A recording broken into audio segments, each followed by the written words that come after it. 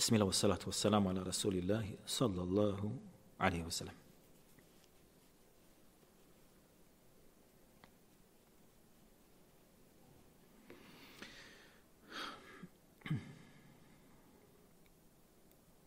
Braćo,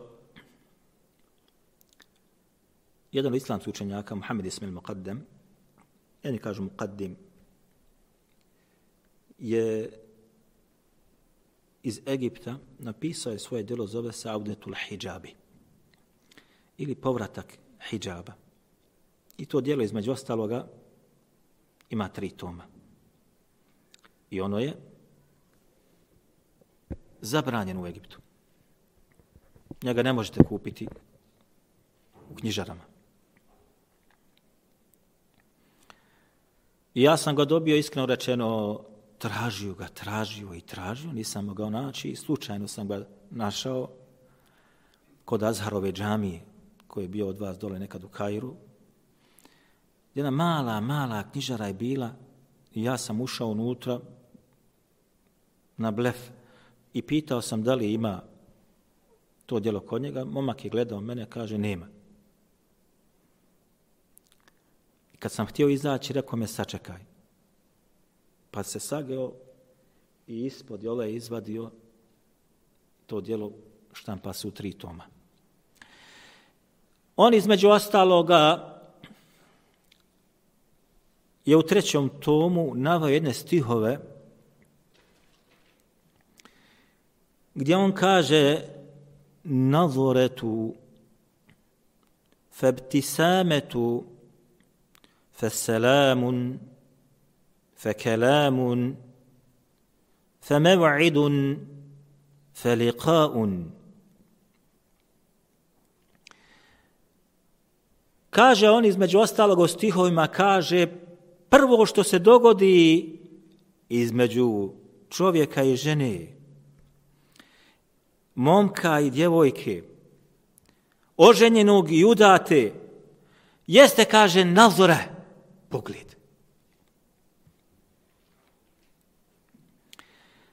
Zatim kaže, nakon pogleda sljedeći puta dolazi ibtisame, osmijeh.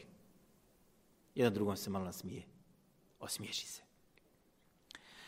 Zatim 3. stvar, kad se ponovo sretnu, kaže se feselamun, nazivanje selama. On nju na njemu vrati. Fekelamun, a nakon toga kaže malo i govora kejfe haluki, alhamdulillah, kejfe ent. To smo učili, jel? Kako si ti? Kaže, dobro sam, kako si ti? Femev'idun, onda se dogovore za sastanak, feliqa'u, i onda dolazi do susreta gdje se dogodi šta se dogodi.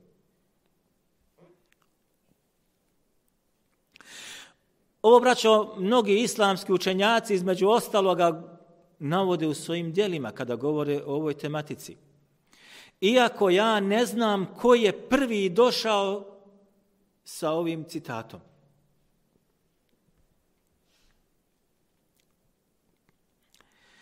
Ali se svi slažu da je nazore osnova griješenja. Pogled je osnova upadanja u grijeh. Ne samo ovoga, i ostali. Kaže Hasan al-Basri, i ovo navodi Ibn Nu'aymu Hiljetu Levlija. Kaže, eba Allahu en ja'asijahu abdun illa adhallahu. Ovaj govor Hasana el-Basrija nećete naći nigdje drugo da se spominje, koliko ja znam, sa spojenim lancem prenosilaca, osim u ovome dijelu. I taj lanac prenosilaca je slab. Međutim, ovaj govor Hasana el-Basrije, kažu učenjaci, ima svoju osnovu. Gdje je on rekao, Allah neće svoga roba koji prema njemu griješi osim poniziti. Ili Allah će sigurno svoga roba koji griješi prema njemu baciti u poniženje. En ja'sijehu abudun illa adallahu. Da griješiš prema Allahu dželle šanuhu, a da budeš ponosan, čestit i ugledan kod vjernika, učeni i kod Allaha tebareke ve ta'ala, nikad. Nikad. Kad tad ćeš pasti u poniženje.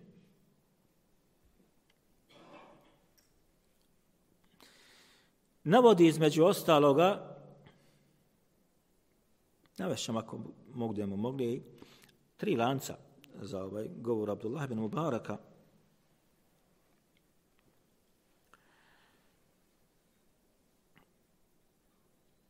Al-Muqri u svom djelu navodi ovaj rivajet sa najkraćim lancem prenosilaca.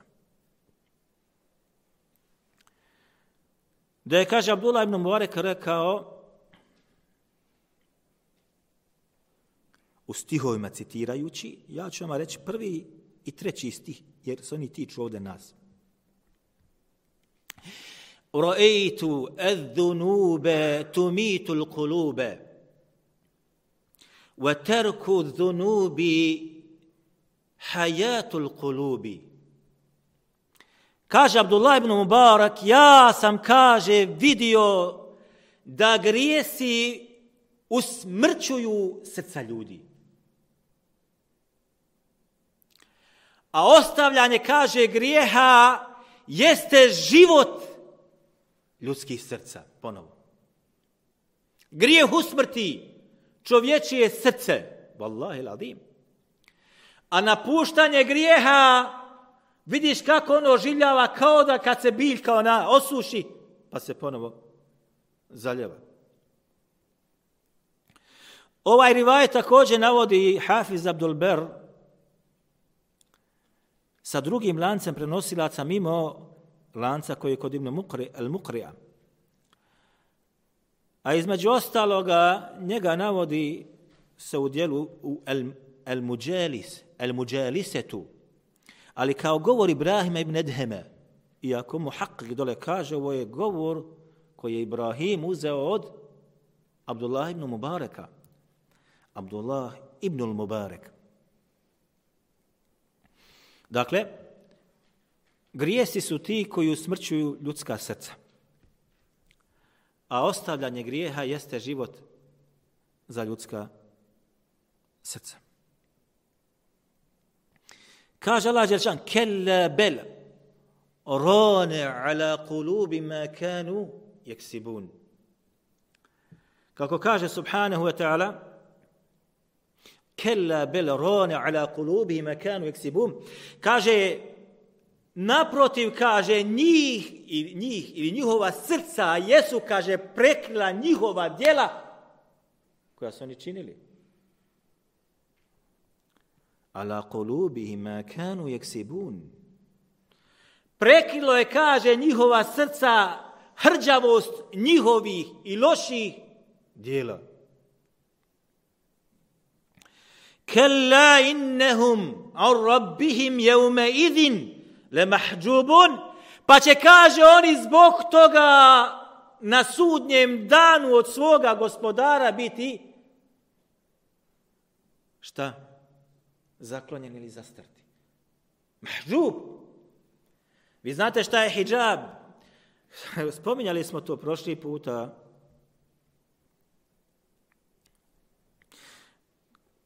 وَإِذَا قَرَأْتَ الْقُرْآنَ جَعَلْنَا بَيْنَكَ وَبَيْنَ الَّذِينَ لَا يُؤْمِنُونَ بِالْآخِرَةِ حِجَابًا مَسْتُورًا.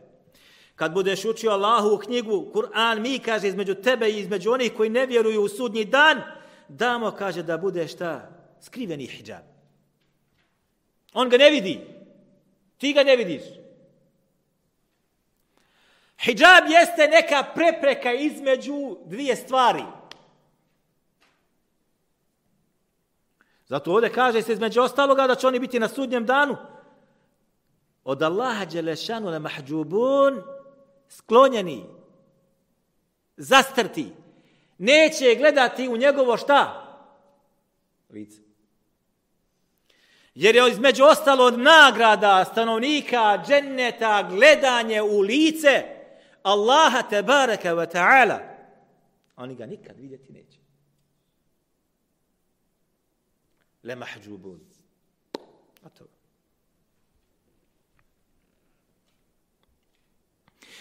Braćo, kada islamski učenjaci govore o tome, kažu kada čovjek radi loša djela ili kada radi grijehe, neminovno stiže mu poniženje.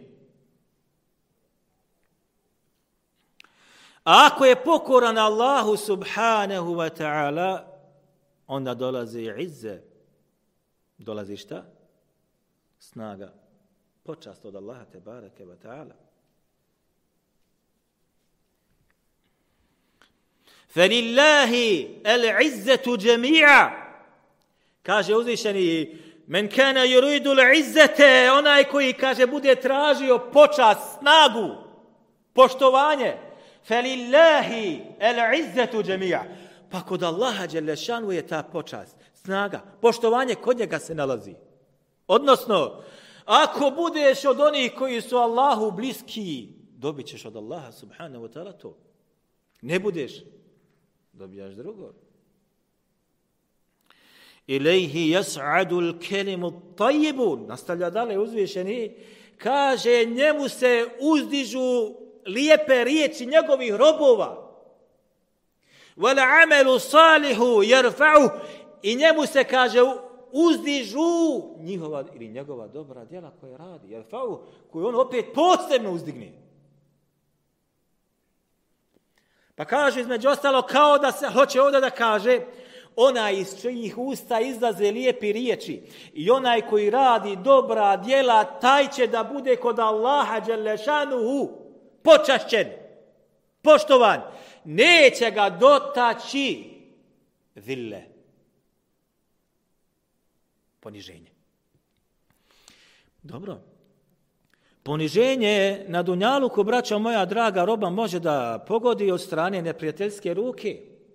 Može. Ali kod Allaha dželle šanuhu taj čovjek je na posebnom mjestu. Jedan, braćo, od jako dobrih daija, učenih ljudi u Tunisu. Sad je u Tunisu trenutno. Slušao sam, subhanallah, između ostaloga njegov govor gdje on kaže šta su njemu radili u Zen Abidin, što je bio predsjednik Egipta, koji pobjegao u Emirate, u Saudiju, pa je umro tamo. Kaže on, doveli su me, kaže, po noći u hapsete i dovedu. Ja to, braćo, znam.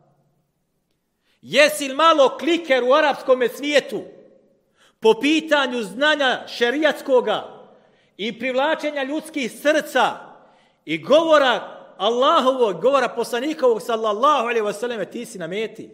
Pitanje vremena kad će te uzeti. A jesi li onaj koji govori slabe hadise, laže hadise, dolazi s novotarijama, hukće, nema problema, možeš da budeš.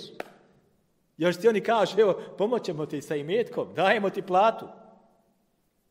Kaže on, došli su po mene, moju suprugu noću. Mučili su me, kaže, na najgoriji način koji postoji. A moja supruga, kaže, ovako on na nju kaže, nju su, kaže, skinuli potpuno bez odjeći. Udarali su je, kaže, da su joj slomili i rame i rebra. I ubacili su je, kaže, u sobu gdje se nalazi njen brat također bez odjeći. Braćo, ovo radi ko biva musliman muslimanu. Vi to ne znate. Ja to znam. Pogotovo onaj koji to osjeti. Zatim su, kaže, ušle djevojke unutra u sobu i, kaže, njenog brata su, kaže, na silu silovale. One, pred njenim očima. Ovo je poniženje za vjernika od ljudske ruke, jel tako? Ali njegov kadr, njegova veličina kod Allaha dželle šanu je ogromna. Da ti to rade radi tvoje vjere, tvog imana kojeg imaš. Falillahi al-izzetu džemi'a. Allahu dželle ša'nu pripada, znači, sva snaga i ponos. Pa ako želi da ima snagu i ponos, neka je traži kod koga? Kod Allaha subhanahu wa ta'ala. Ali ne možeš je tražiti ente muznib, a ti grešnik. I nećeš se pokajati, i nećeš se vratiti, nego naprijed. Naprijed.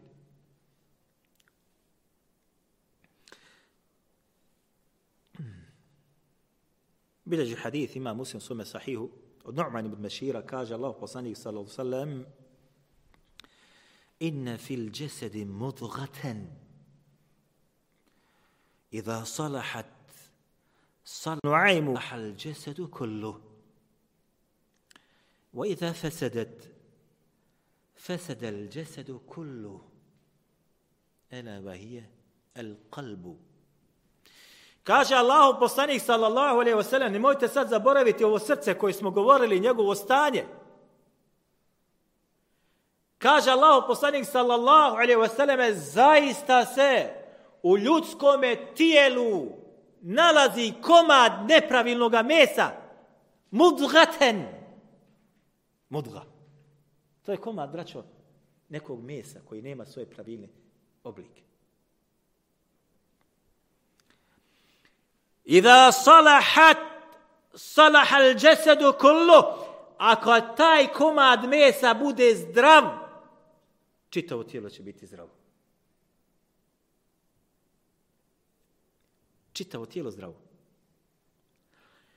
Wa iza fasadat, ako bude pokvareno, bolesno, fasada al-jasadu kullu. Čitavo tijelo će biti bolesno i pokvareno. A zatim kaže ela wa hiya al-qalbu, a to je, kaže, srce. Odnosno, ako bude čovjek sa tim svojim srcem radi ono što voli Allah dželle šanu, njegov poslanik sallallahu alejhi ve sellem, s čim je došao, njegovo tijelo, odnosno oči, uši, jezik, ruke, biće čiste od grijeha, biće zdrave od grijeha. A ako bude srce samo bolesno i bude se radilo sa očima, sa ušima, sa jezikom, rukama, sa nogama, sa spolnim organom grijesi, braćo, nema lijeka koji može da izliječi ovo srce više. Nema, mrtvo srce. Zato ćete naći zdravo srce, voli Allahovu knjigu. I voli da je u svojim rukama drži, ne samo da ponavlja ono što zna napamet, nego čak da je uzme i da uči Allahove ajete. Ovo srce zdravo voli da isčitava sunnet haditha Allahu poslanika sallallahu alejhi ve selleme, i ne samo to, nego da praktikuje. Znači, srce koje je bolesno zbog organa na njegovome tijelu koji non stop rade, grijehe oboli unutra, ne, teško mu pada, teško može da prihvati.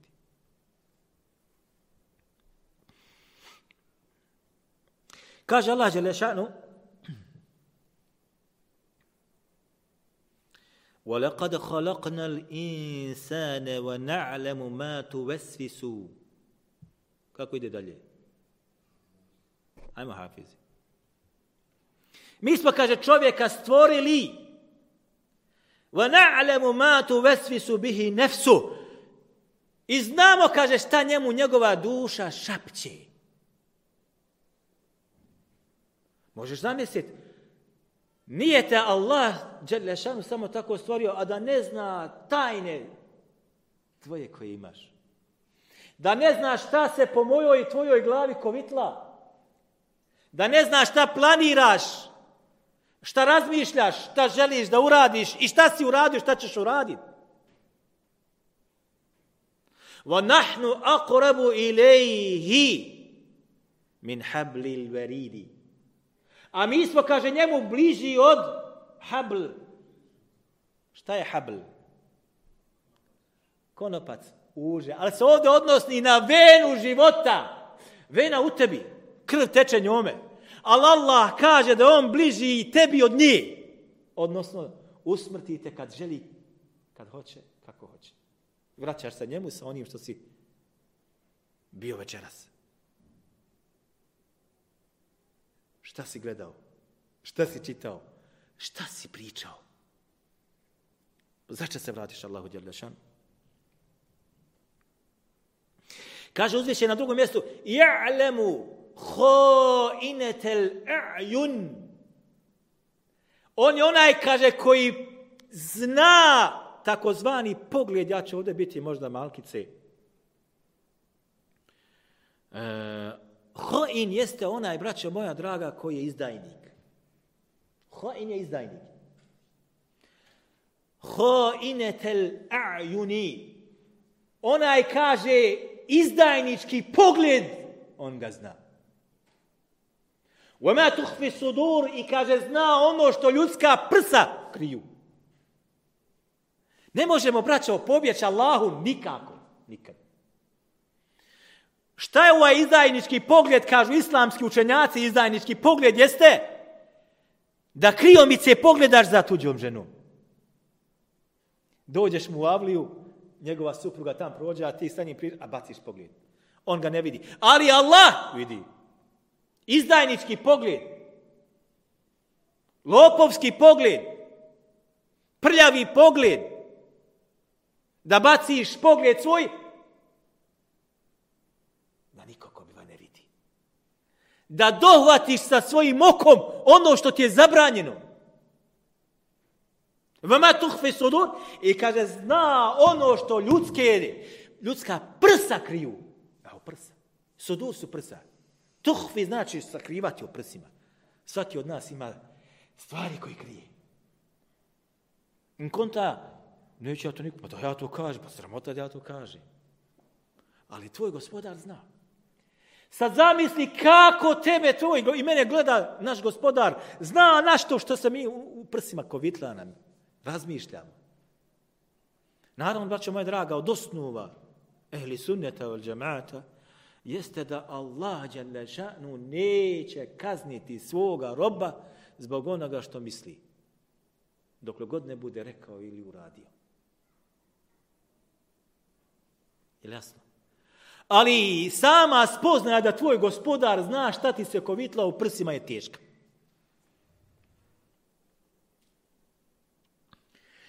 Kaže uzvišeni: inna as-sam'a wal basara wal fu'ada kullu ulaika kana anhu mas'ula.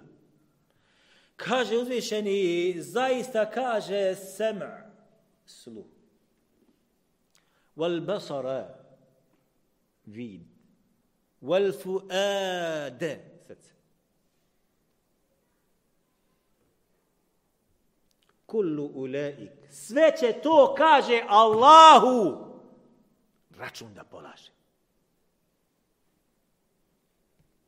Odgovorno će da bude šta si gledao, šta si slušao i šta se je u tvome srcu sve javljalo i pojavljivalo. Je li ti srce bilo bolesno ili bilo zdravo, jesi li?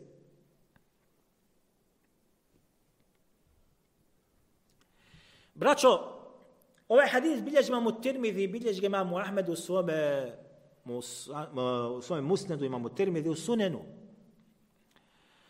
Od Hasan ibn Alija.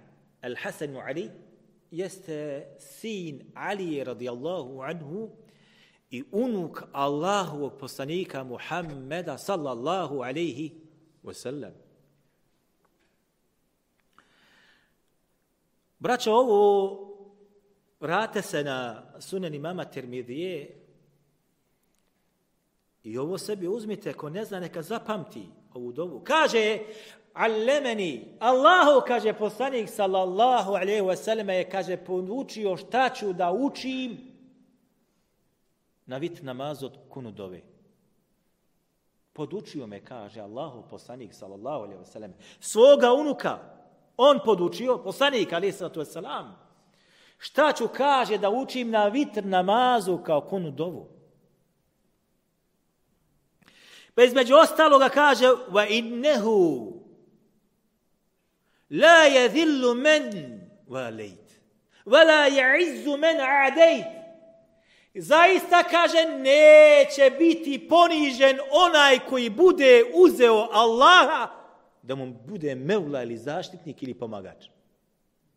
La yadil. Neće biti ponižen. Takav.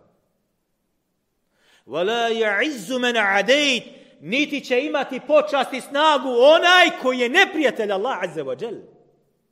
Bez obzira što na dunjaluku on ima, šta ima? Ima položaj, ima ugled, ima novac, ima bogatstvo, ima funkciju. Kod takvih je on na počasnom mjestu. Jel tako? Njemu sličnih. Dočim u očima vjernika, dočim kod Allaha subhanahu wa ta'ala, taj je šta? Ponižen. Ako nije blizu Allaha subhanahu wa ta'ala.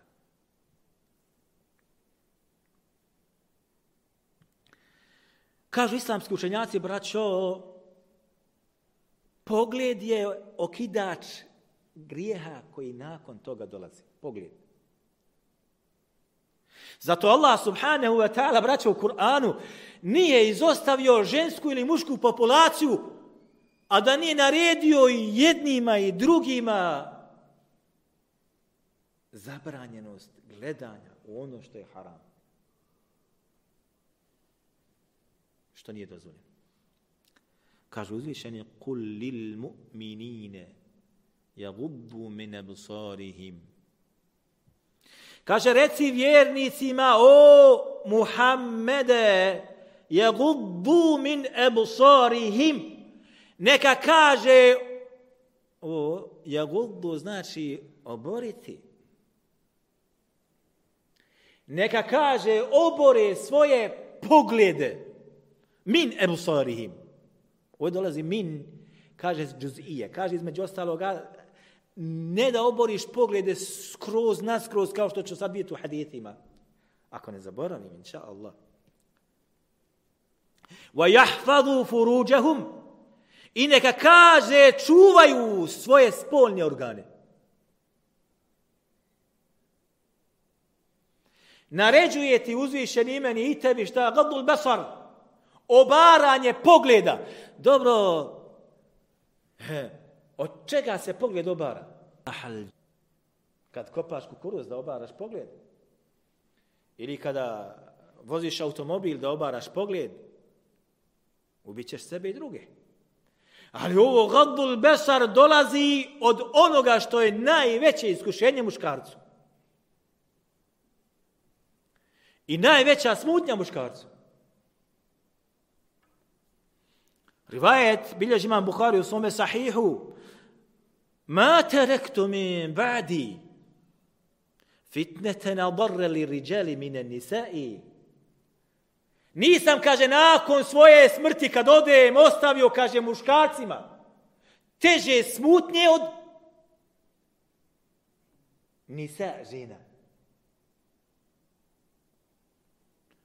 Bio oženjen, ne bio oženjen, bio imao 2, imao 3, imao 4, uvijek žudi muškarac za ženu. Za pogledom.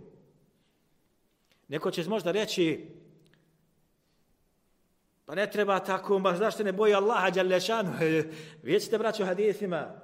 Ashabi Allahov poslanika sallallahu alejhi ve selleme su bili u tim teškoćama i iskušenjima. Jedan ćemo sad odmah, da ne bi zaboravili, bilježi imam Buhari u svome sahihu. Fadl ibn Abbas je bio sin amidže Allahu poslanika Muhammeda sallallahu alejhi ve sellem. Sin Abbasa, amidže Allahu poslanika sallallahu alejhi ve sellem. Fadl je bio njegov sin. Jel bliska veza krvna? Jeste. Kurejšija, ashab. Ali kada je bio Allahu poslanik sallallahu alejhi ve selleme na oprosnome hadžu, vi znate šta znači kada se spomene oprosni hadž? To vam je, braćo moja draga, ovo je bilo vrijeme klanja kurbana. Jeumun nehri. Vrijeme klanja kurbana. To je koji dan? Zulhidžeta. Vrijeme klanja kurbana. Kad počinje? 10. počinje. Dakle, i ovo je bilo oprosni hadž poslanika, sallallahu alejhi ve selleme, 81 dan ili 2, ili 80 dana, ovako ćemo reći, jer je Jeumul Arafe bio silazak spuštanja ajeta u potpunosti vjere Allaha dželle šanu, bilo je, kako kažu islamski učenjaci, 81 dan prije smrti Allahovog poslanika, sallallahu alejhi ve selleme, dočim Jeumul Nehr, početak klanja kurbana je bilo, znači šta, 80 dana prije smrti poslanika, sallallahu alejhi ve selleme, ovaj se dogodio. Dakle, nije u prvobitnom vremenu Islama, braćo, nego šta? Pred samu smrt Allahovog poslanika, sallallahu alejhi ve selleme. Kaže, između ostaloga ravi, Fadl je, kaže, jahao iza Allahovog poslanika, sallallahu alejhi ve sellem, njegovoj devi. Kad eto ti ide lijepa žena jedna žena, pa opisuje se njezino ljepota. Lijepa žena. Ravi prenosilac, opisuje njezinu. Ovo su hadžski obredi. Obredi hadža. Ko zna o čemu govorim.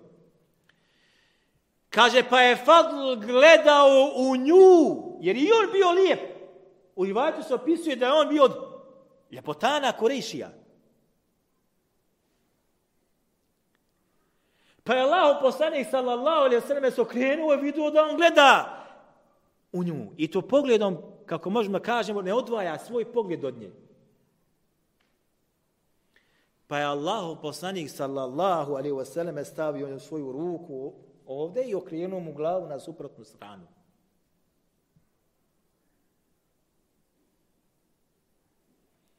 Dakle, vidimo da najbolji ljudi u generaciji Allahovog poslanika, sallallahu alejhi ve selleme, imali su s ovim iskušenja. Pa šta je sa nama u ovome našem vremenu? I kakav te'thir i kakav odraz ostavlja sada ova vrsta grijeha na čovjekovo srce i njegovo stanje? Ogroman. وَيَحْفَظُ فُرُوجَهُمْ, i neka kaže, čuvaju svoje spolne organe.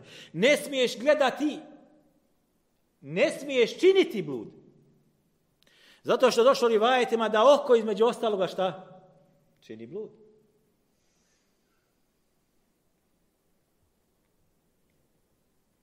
Zalike ezka lehum. To je, kaže, čestitije, čišće za njih. وَقُلِ الْمُؤْمِنَاتِ يَغْضُضْنَ مِنْ أَبْصَارِهِنَّ وَيَحْفَظْنَ فُرُوجَهُنَّ وَلَا يُبْدِينَ زِينَتَهُنَّ إِلَّا مَا ظَهَرَ مِنْهَا وَلِيَضْرِبْنَ بِخُمُرِهِنَّ عَلَى جُيُوبِهِنَّ. Pa dolazi sada dole ajet, između ostalog dole gdje pojašnjava Allah dželle šanu, kome... Aj pojasnimo ovo. I kaže, i reci vjernicama, neka obore svoje poglede. Nije Allah dželle šanu izostavio. Ništa. Da kaže muškarcu obori, a da žena može da gleda, jok. Fi zalike sava, kako se kaže, u ovom propisu isto. I kaže, وَيَحْفَظْنَ فُرُوجَهُنَّ, i neka čuvaju svoja stidna mjesta, svoje spolne organe. Šta znači hifz? Čuvanje. Nije, braćo, samo da kažeš ja neću da činim blud. Jok. I da se odijevaš na takav način da se ne može ništa da prepozna, niti daješ povoda da neki drugi spol može da želi sa tobom ono što želi i što radi. Ne daš povod nikako. Ne možeš mi prići. Sve znači zatvoriš da ne može se to dogoditi. Sve.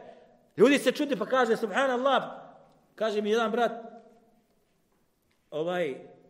kako se događa da djevojke mu pišu, prilaze, dolaze, on ima bradu. Kako, subhanallah ilazim? Ti da si te štitove stavio, ne može ti doći na bježe od tebe. Ja sjećam jednog studenta sa mnom, što je bio Ali, jedan iz Rusije, pa bilo je, braće, znate, ako imaš studenti islamskih nauka i tako dalje, ljudi su predati Allahu dželle šanu, puste bradu. Kaže, subhanallah, ja se, kaže, čudim, neki mi dođu i kažu, kaže, ne, kad smo bili u Egiptu, kaže, neka mu se tamo nabacivala. Kaže, meni se, kaže, ne smije nijedan da nabacuje. Jer kad ga vidi sa odjećom i kad vidi ono njegovo stanje, tu je brada, tu je gore kapa, tu je na marama, tu je dole na arapska nošnja, nema takve bježe od takvog. Jer odmah šta imaš titove neke, vanjske. Isto tako je žena ili djevojka. Ako je propisno obučena, on se zaštitila. Ali čim daš određeni povod, daješ povod da se nešto vidi. وَلَا يُبْدِينَ زِينَتَهُنَّ إِلَّا مَا ظَهَرَ مِنْهَا. I neće, kaže, od svojih ukrasa žene pokazivati osim onoga što je onako ispoljeno. Ovo ćemo komentarisati možda u drugom predavanju. Šta znači ovo? I neće, kaže, od svojih ukrasa. Šta su ukrase žene? Kompletno njezino tijelo jest ukras. Dokaz tome, između ostaloga, ako možemo tako da dokažemo, jeste hadis koji bilježi imam u Tirmidhi u svome sunenu sa vjerodostojnim lancem prenosilaca, da kaže Allahov poslanik sallallahu alejhi ve selleme: Innal mar'ata awratun fa idha kharajat istashrafaha ash-shaytanu. Zaista je, kaže, cijelo tijelo žene auret. Stidni dio. Fa idha kharajat, pa kaže, ako izađe, makar bila pokrivena u potpunosti, kaže, istashrafaha ash-shaytanu. Šejtan, kaže, njezine čari opet želi da otkrije muškarcima. Mi smo bili, braćo, u arapskim zemljama na studiju. Žena pokrivena ili djevojka pokrivena skroz, ali opet određene čari ima.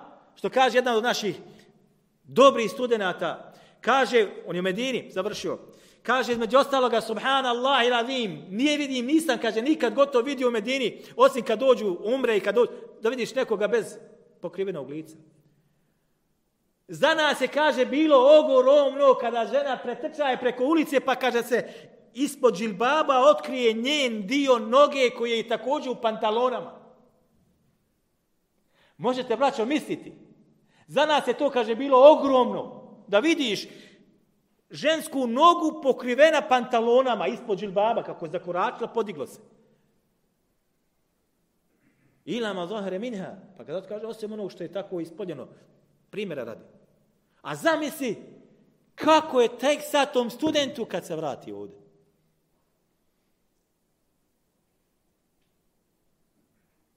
Jer se ove godine vraća.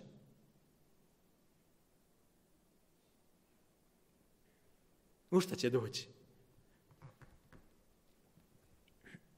وَلِيَضْرِبْنَ بِخُمُرِهِنَّ عَلَى جُيُوبِهِنَّ.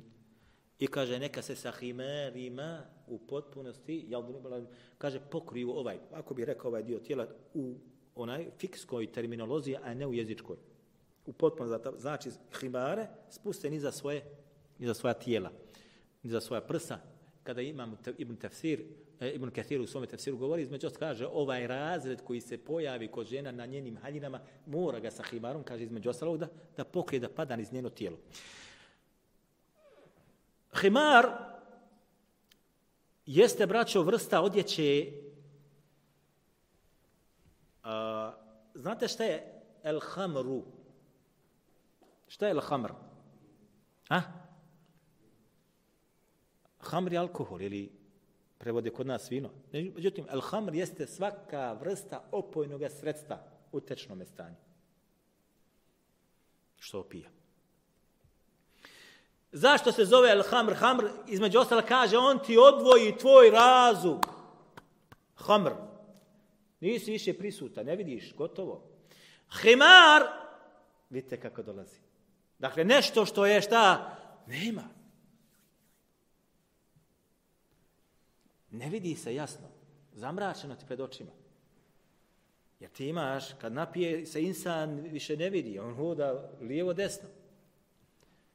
I himar, između ostalog, u tom kontekstu dolazi da ne možeš da vidiš ono što se nalazi ispod njega.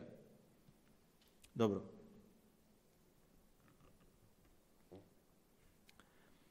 Braćo, koliko je između ostaloga pogled opasan.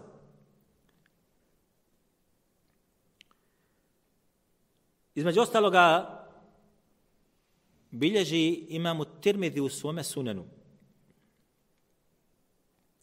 I ovaj rivaj bilježi imam Ahmed u svome musnedu i bilježi ga Hakimu el-Mustedreku.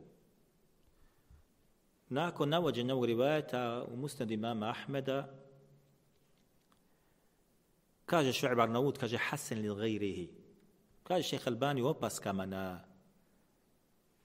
Sunana imama Tirmidhi, kaže da je Hasan. A Hafiz Zahabi u Talhisu u opaskama na Mustedrek od Hakima kaže da je on ala šarti Muslim, po uvjetima imama Muslima. Kaže Allahu poslanik sallallahu alejhi ve sellem svome zetu Ali radijallahu anhu. Svome zetu kaže.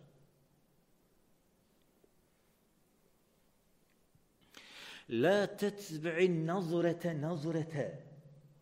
O Alija, nemoj da gledaš pogledom. Nemoj da pratiš ženu pogledom. Nemoj da gledaš pa jednom pogledom, pa 2 put, pa 3 put, pa 4 put. Inne lekel ula wa lejse lekel ahira. Imaš pravo kada je samo na prvi pogled. A nemaš pravo više mimo toga. Dobro, vraćamo se na rivajat. Sada će neko reći, pa dobro, kako to da može vjernik da gleda u ženu prvi put, makar pa uzmeš pa pogledaš, pa gledaš minutu, 2 ili 5. Može. Rivajet bilježi imamu Muslim od Džabir ibn Abdillaha, kaže, Sa'altu Rasulallahi sallallahu alaihi wa sallam an nazri fujaetin. Upitao sam, kaže Allahovog poslanika sallallahu alejhi ve selleme, o iznenadnom pogledu.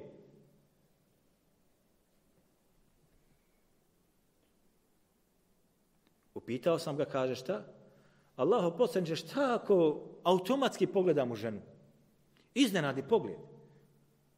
Ulaziš pa sretneš nekoga, vidiš, ne može se zaobići. فَأَمَرَنِي أَنْ أَصْرِفَ بَصَرِي. Pa mi je, kaže, naredio da preusmjerim svoj pogled. Upitao sam Allahog poslanika sallallahu alejhi ve selleme o iznenadnom pogledu, automatskom pogledu, slučajnom pogledu. Pa kaže, pa mi je naredio فَأَمَرَنِي أَنْ أَصْرِفَ بَصَرِي. Pa mi je, kaže, naredio da automatski, kaže, svoj pogled preusmjerim. Nemaš više pravo da gledaš. Palo ti oko, palo. Dalje nemaš smiješ. Kaže, imamo Nevevi između ostaloga u komentaru onaj Sahih imama Muslima. Kaže, islamski učenjaci kažu da neće Allahov rob biti kažnjen zbog prvog pogleda. Ovog automatskog pogleda, koji padne, htio ti, ne htio. Ja sam ubijeđen i muškarcima i ženama koliko put se dogodilo. Nisi imao namjera da gledaš, ali nisi imao namjera da gledaš. Ni te zanima ta osoba. Ali je pogled otišao. Dolazi nam od Allahov poslanika sallallahu alejhi ve sellem naredba šta? Odmah automatski pogled moraš preusmjeriti. Zato dolazi dole kad je rekao Ali, nemoj da propraćuješ ženu pogledom. Možeš je jedan puta samo da pogledaš. Ne smiješ drugi puta da to učiniš.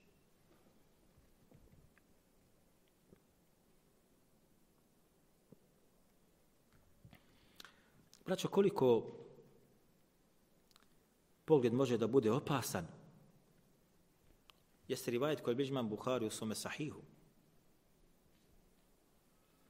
Kaže, jedan od ashaba Allahovog poslanika sallallahu alejhi ve selleme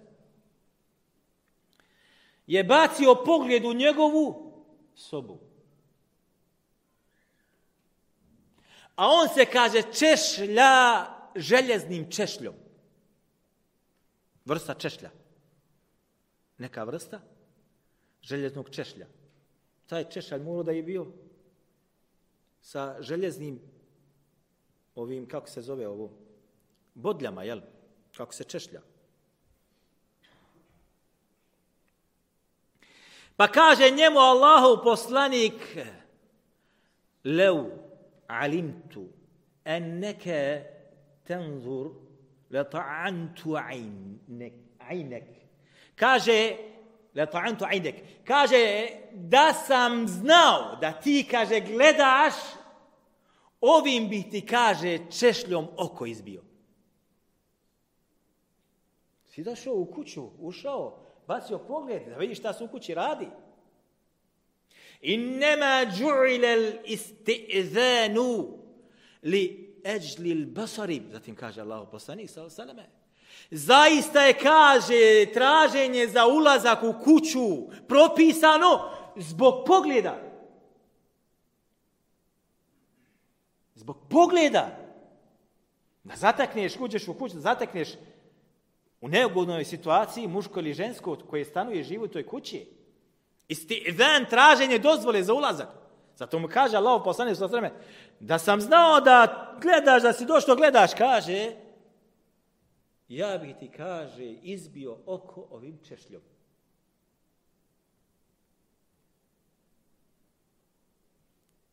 U rivajetu oba dva oka. Izbio bi ti češljom oba dva oka. Nakon tog haditha, drugi rivajet kojeg prenosi Enes ibn Malik, kaže, on je bio sluga Allahov poslanika sallallahu alejhi ve sellem u njegovoj kući. Kaže, ušao je čovjek u njegovu sobu ili njegov dio, taj prostor kući. Pa je Allah, kaže, bez da se najavi, bez da zatraži dozvolu, samo gruh. Pa je, kaže, Allahov poslanik sallallahu alejhi ve sellem uzeo strijelu koja ima gore željezni onaj vrh. Ja, kaže, kao da gledam kako Allahov poslanik sallallahu alejhi ve selleme želi da ga, kaže, probode sa tim kopljem, tom strijelom. Ti ušao, ne javljaj. Gdje je pogled? Koliko, braćo, pogled može da bude opasan. I koliko pogled donosi negativnosti na ljudsko tijelo. Ibn al-Qayyim al-Jawziyya u Da'u wad-Dawa 10, ako mogu da kažem, favaid ili 10 koristi ili 10 štetnih stvari koje se nalaze o samom pogledu pisao. 10 stvari. Šta pogled donosi čovjeku? Šta mu ruši? Šta mu odnosi? Nastavit ćemo, inša Allah, u našem sljedećem druženju. Ako ima neko da pita nešto, neka pita.